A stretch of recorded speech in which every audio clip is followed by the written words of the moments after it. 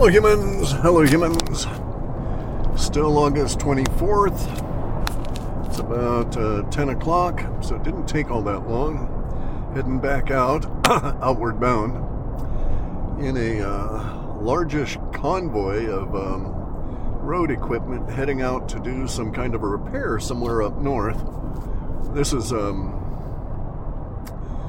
pretty isolated, rough country up here. And if you head up into the Olympic Peninsula, it's very sparsely settled, to say the least. There's roads and stuff up there and a few people that live up there, but not very many. But it looks like we've got some major road work having to be done just to maintain things here.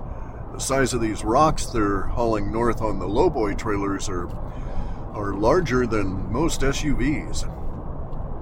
So there must be some kind of a hillside that's collapsed, or they've got to install a new bridge or abutment or something. Anyway, thousands of pounds of gravel and rocks. Anyway, though, so outside of the chaos that's indicated, the huge amount of release language pouring out in September, driven a lot of it by the economics and financial and the fiscal problems that affect everything else. But independent of the fiscal stuff, we also still have a continuing data line, a thread of these sets that relate to space aliens. So we still have a lot of that stuff building up. The data suggests we're going to have some kind of reappearance, a rise of the space alien meme back up into public consciousness here around the 30th, and it will be soon, probably by the 6th or 7th or 8th of September, be subsumed in the rising release language that comes to dominate in the latter half of September and then continues through the rest of the year. So during this period of time, I expect the Ukraine military to collapse. That's going to cause all kinds of freakouts. All kinds of freakouts. No point even going there, really, discussing it. It's the mother weffers, and they've got some severe issues as a result of their attacks on Russia and the whole Ukraine business, right?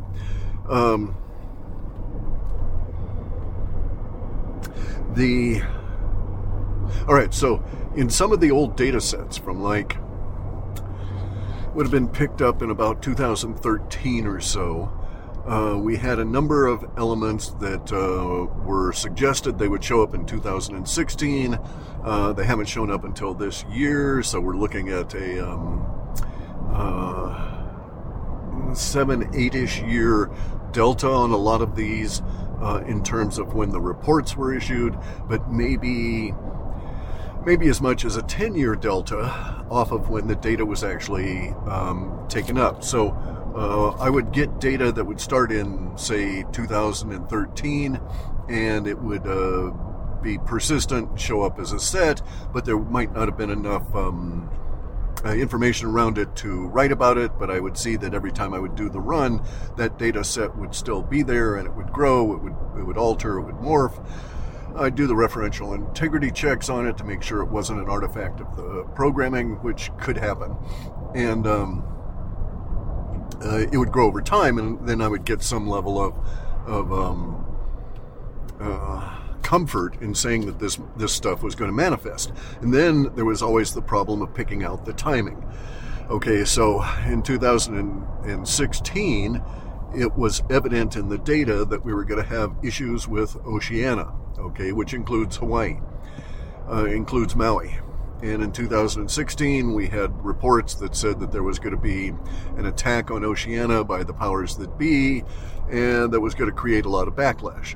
So that was put out as though it was going to happen in 2016. It has happened here now with the attack on Maui by the direct energy weapons. And so we have this delta from when the data first started showing up of about 10 years. Now, I can't use that 10-year period of time to do timing clues, right? I couldn't say that every other set that would develop would also have a 10-year period of time before it would manifest into reality. Some sets would manifest within, depending on when the language came in, would manifest within days, weeks, or months.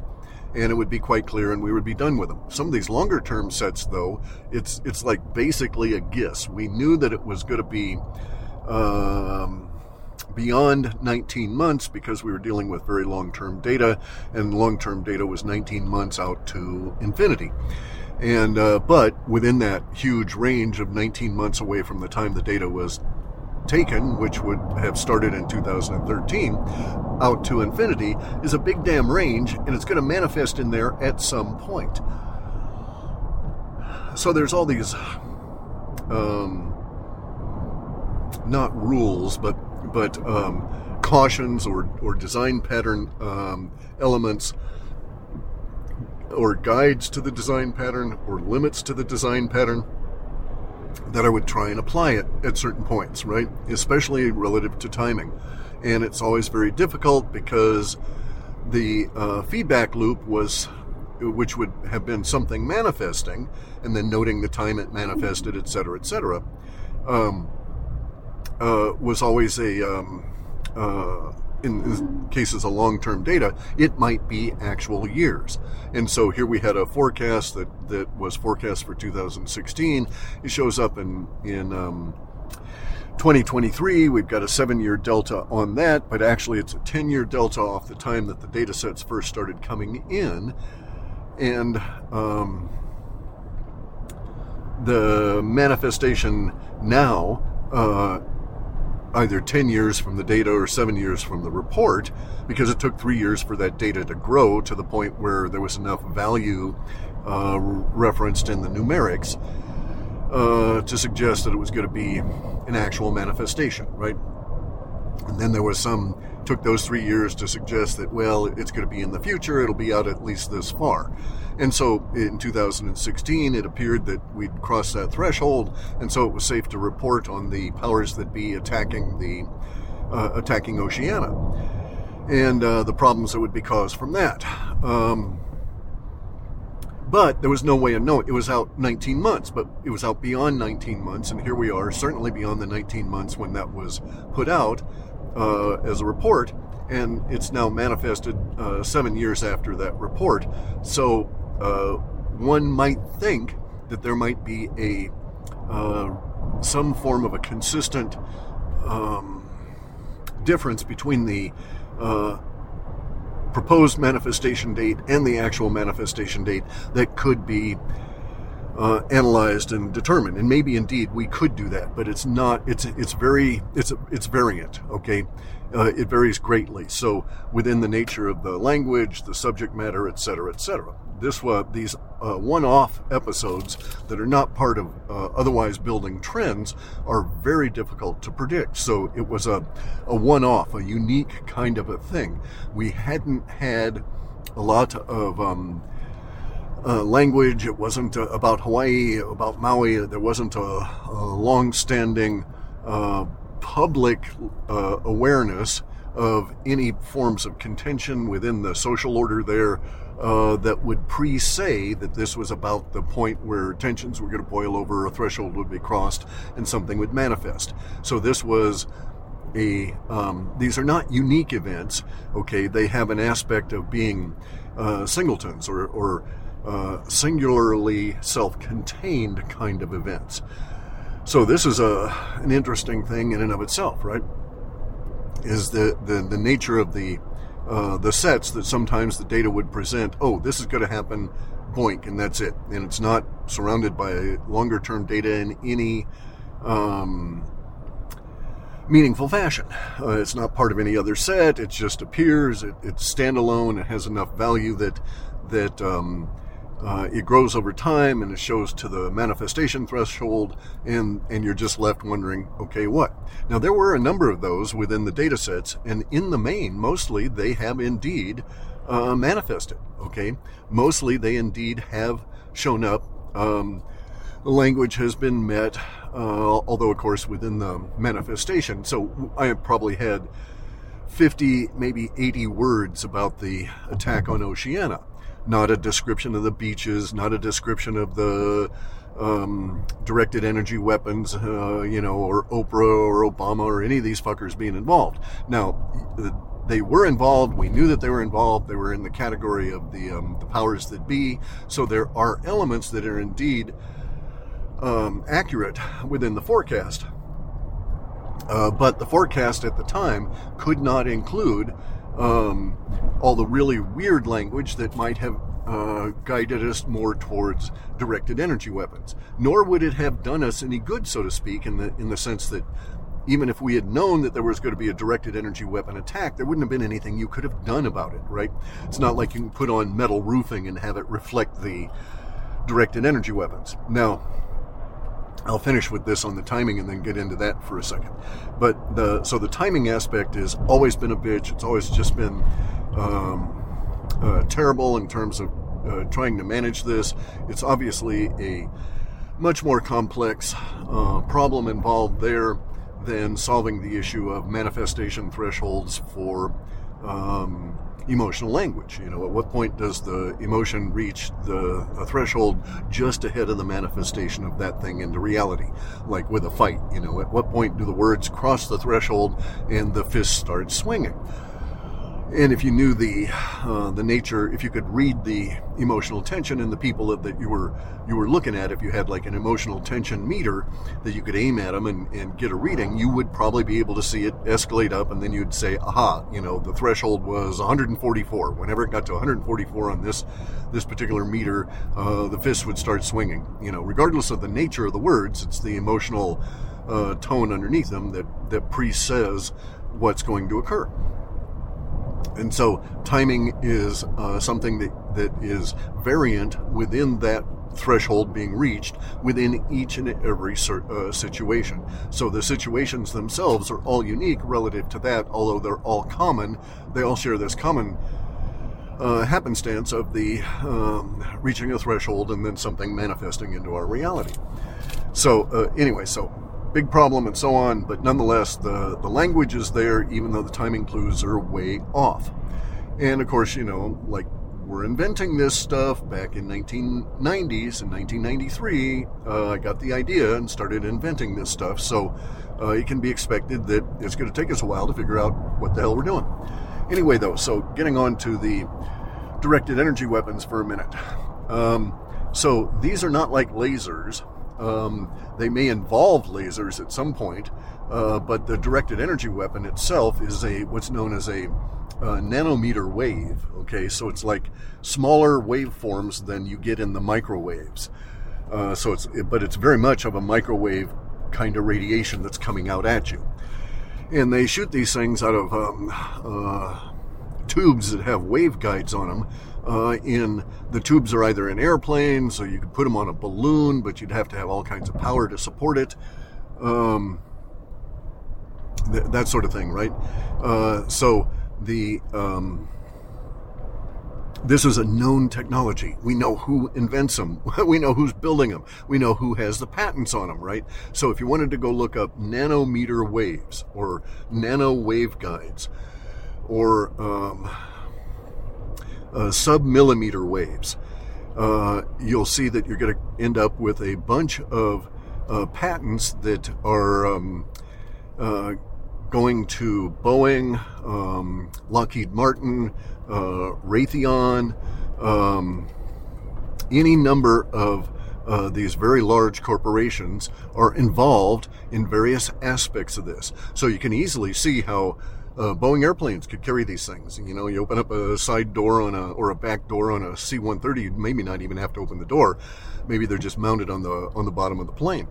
And you have a generator that provides the electricity, and then you shoot out all these waves. The waves come down, and they interact with the material down here. So they'll boil water if there's enough moisture in the air. So you won't get an energy attack. You won't get a dew attack on a day when there's lots of chemtrails, because that would dissipate the energy and eat it all up and cause heating at at a level right there in the atmosphere, not on the ground, right? And so it just won't occur. You won't have those on non-clear days. And I'm going to stop here for a minute. Put this on hold, I think. Anyway, though, the nanometer waves, when they react with the buildings and stuff, they react off of the metal. And in organics, they're reacting off the flesh. And so that's why we have the particular kind of damage to the bodies that we have. They were not burned. So I've seen animals that have been caught in forest fires, okay? And so you would see there was a picture of a dog from Maui, and the dog's perfectly preserved. He's in his, he's dead, he's lying on his back, his legs are out and stiff and contorted and twisted, but the body is there. The hair is gone. It's not burned though, okay? And there's no sign that it was incinerated by heat. Because I worked for Department of Natural Resources up here and went in with a couple of crews. I was an IT guy, but I would always go out whenever I could. But I worked with a couple of crews that went out after forest fires and cleaned up. And you'd come across the bodies of animals, small squirrels, raccoons, possums. Didn't make any difference really. They all had the same effect. They were all burned. They were like cooked. The fats were rendered out of them. None of that has happened in Maui. So anyway, I'm going to put this on pause for a minute, get this, and then head back out on the road. Be right back. Anyway, back again. And to stop and get a little can of portable fuel here. Anyway, so the directed energy weapons interact with the power lines. They're going to interact with electricity. They're going to not interact with a tree, right? There's not a lot of metals in a tree. Far more metals in your body than you'll find in most of the trees. Also, they're attracted to the water, right? And so this is why the boats melted. This is why the railings on the docks melted. This is why there was all the metal melt. This is why the power lines fell down. And this is why we see all of these effects. And so I'm of the opinion that you could get some forensic engineers that examine things after the fact, like bridge disasters, that sort of thing. And you could do that with biologists and energy people, like Ken Schwartz at C60 Purple Power, right? He could probably go through there, and he could probably do an analysis. He's got the skills and the schooling to be able to stand up in court and say that he has standing. That is to say that he's got a history examining these things, and he could say that, it is unlikely that in the extreme that a fire over on the shore is going to melt the metal handrails on a dock that's sitting out on the surface of the water some 100 feet away. And even if the boats are melting and burning, they're still so far away that the distance from the fire to the metal railing would be such that the metal railing that melted, which would require, if it was aluminum, to get through it, it would require 3,100 degrees. So there's the thing, guys. If you're a welder, you know that when you weld aluminum, you've got to get through the aluminum oxide. That aluminum melts at it welds at around 1,200 degrees. But to get there, you've got to get through the aluminum oxide, which is really tough stuff. And that requires that you go through 3,100 degrees. And all aluminum that's exposed, especially on the ocean, especially near the water, where you've got an ionic balance that's different over the land, will have thick layers of aluminum oxide. So you're really going to have to work at maintaining at least 3,100 degrees to get through that. Then, of course, it'll melt rapidly, right? And so 20 or 30 or 40 or 50 feet away from a boat fire, from a boat that is melting on the water, so that matters because the water is going to suck up and dissipate side heat from the fire itself. As the water dissipates it away, it'll provide moisture in the air, which will further degrade the ability of the heat to travel through the air to affect that aluminum railing hundreds of feet or 50 or even 20 feet away, right? And so the pattern of things here is definitely a directed energy weapon. And like I say, I know scientists that can get out there and they could provide you with the an understanding of what actually happened, of what actually went down. That it was not a wildfire, it was not electrical lines, none of that was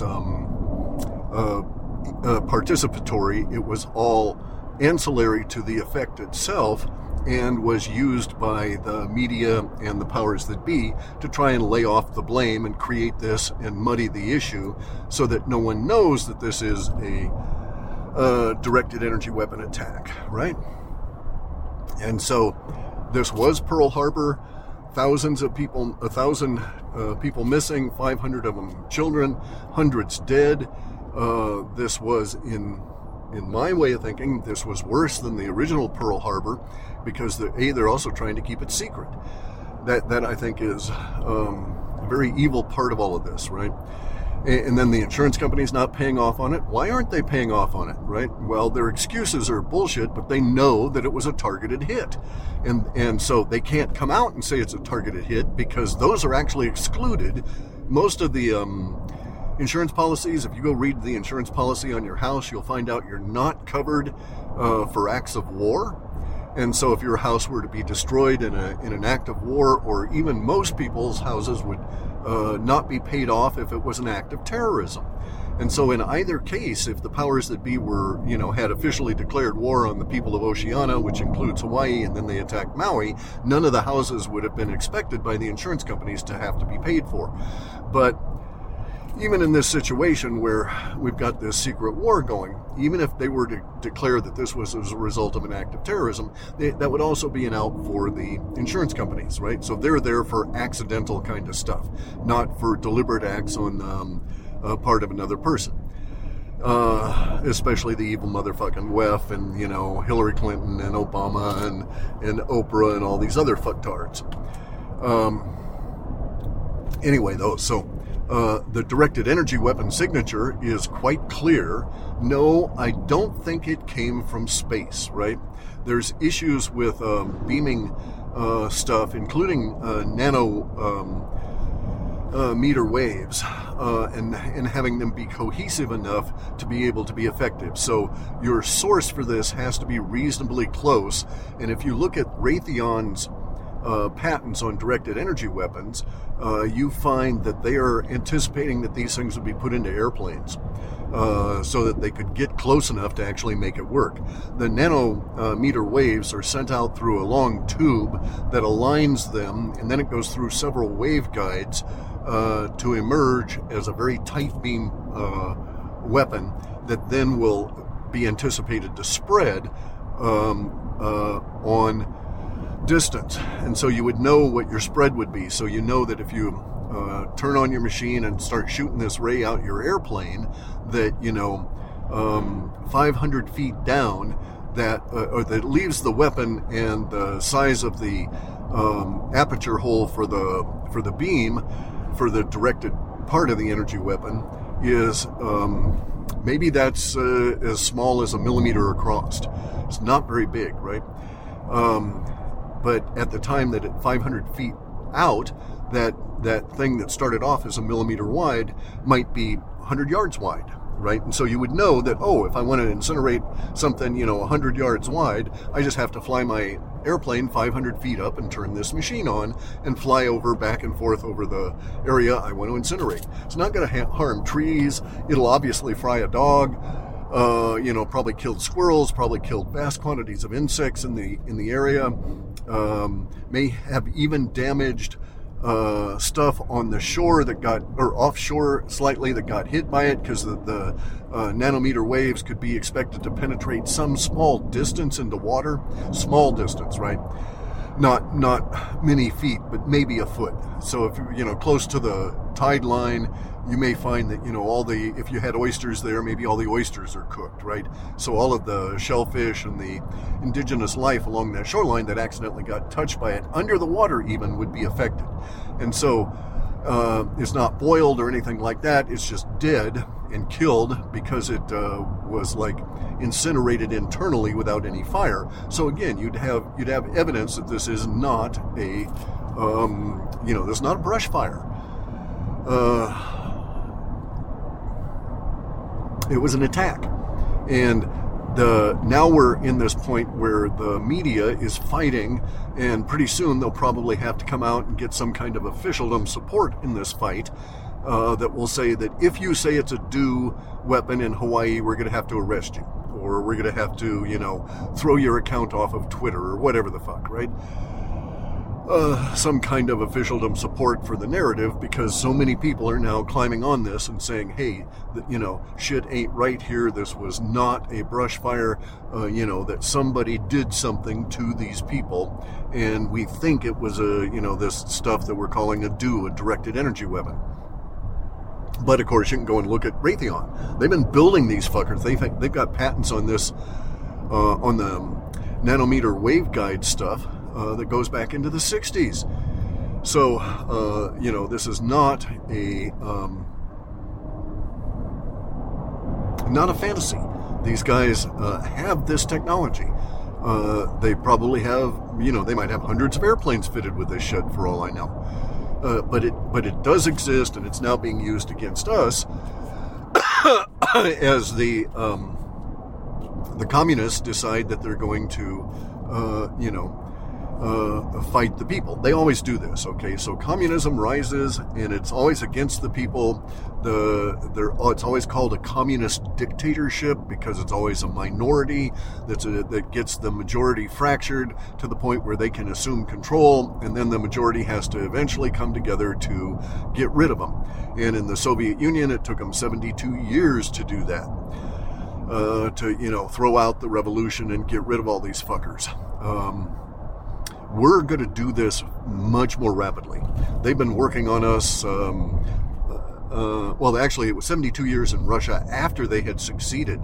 The communist revolutionaries had started settling into Russia in the 1890s. So the Russian Revolution, 20 years later, was done by people that had been seated in that 20-year period of time within the population to do exactly this. So we've been under attack since, for probably like the last 50 to 60 years, since the late 50s, since McCarthy, the McCarthy hearings and all of that. They were talking about the communist infiltration that was overtaking the U.S. at that point. And then it went deeper to the point where we didn't see it. But they're also not using the traditional communist stuff, which is class warfare, economic class warfare. Here, they're trying to get it over racial warfare. The problem is that you don't have a solution for racial warfare. In class warfare, communism could take over with class warfare on an economic basis, because the solution was that the communist system made everybody equal, okay, and it removed the egregious corruption that had led to the point that it had to come in. Now they're not trying to bring communism in based on economics. They're trying to bring it in on race. And it's like, well, okay, after the communists take over, is Obama going to make us all black? Are we all equal thereafter? Are we all Mexican, Hispanic, Latino? Are we going to be Asian? What's the deal? There is no solution that the communists can offer other than continual, constant strife. And ultimately a race war, and there they've already told everybody, so that if you're black or brown, we're going to go and kill all the whites, so you guys stay on our side.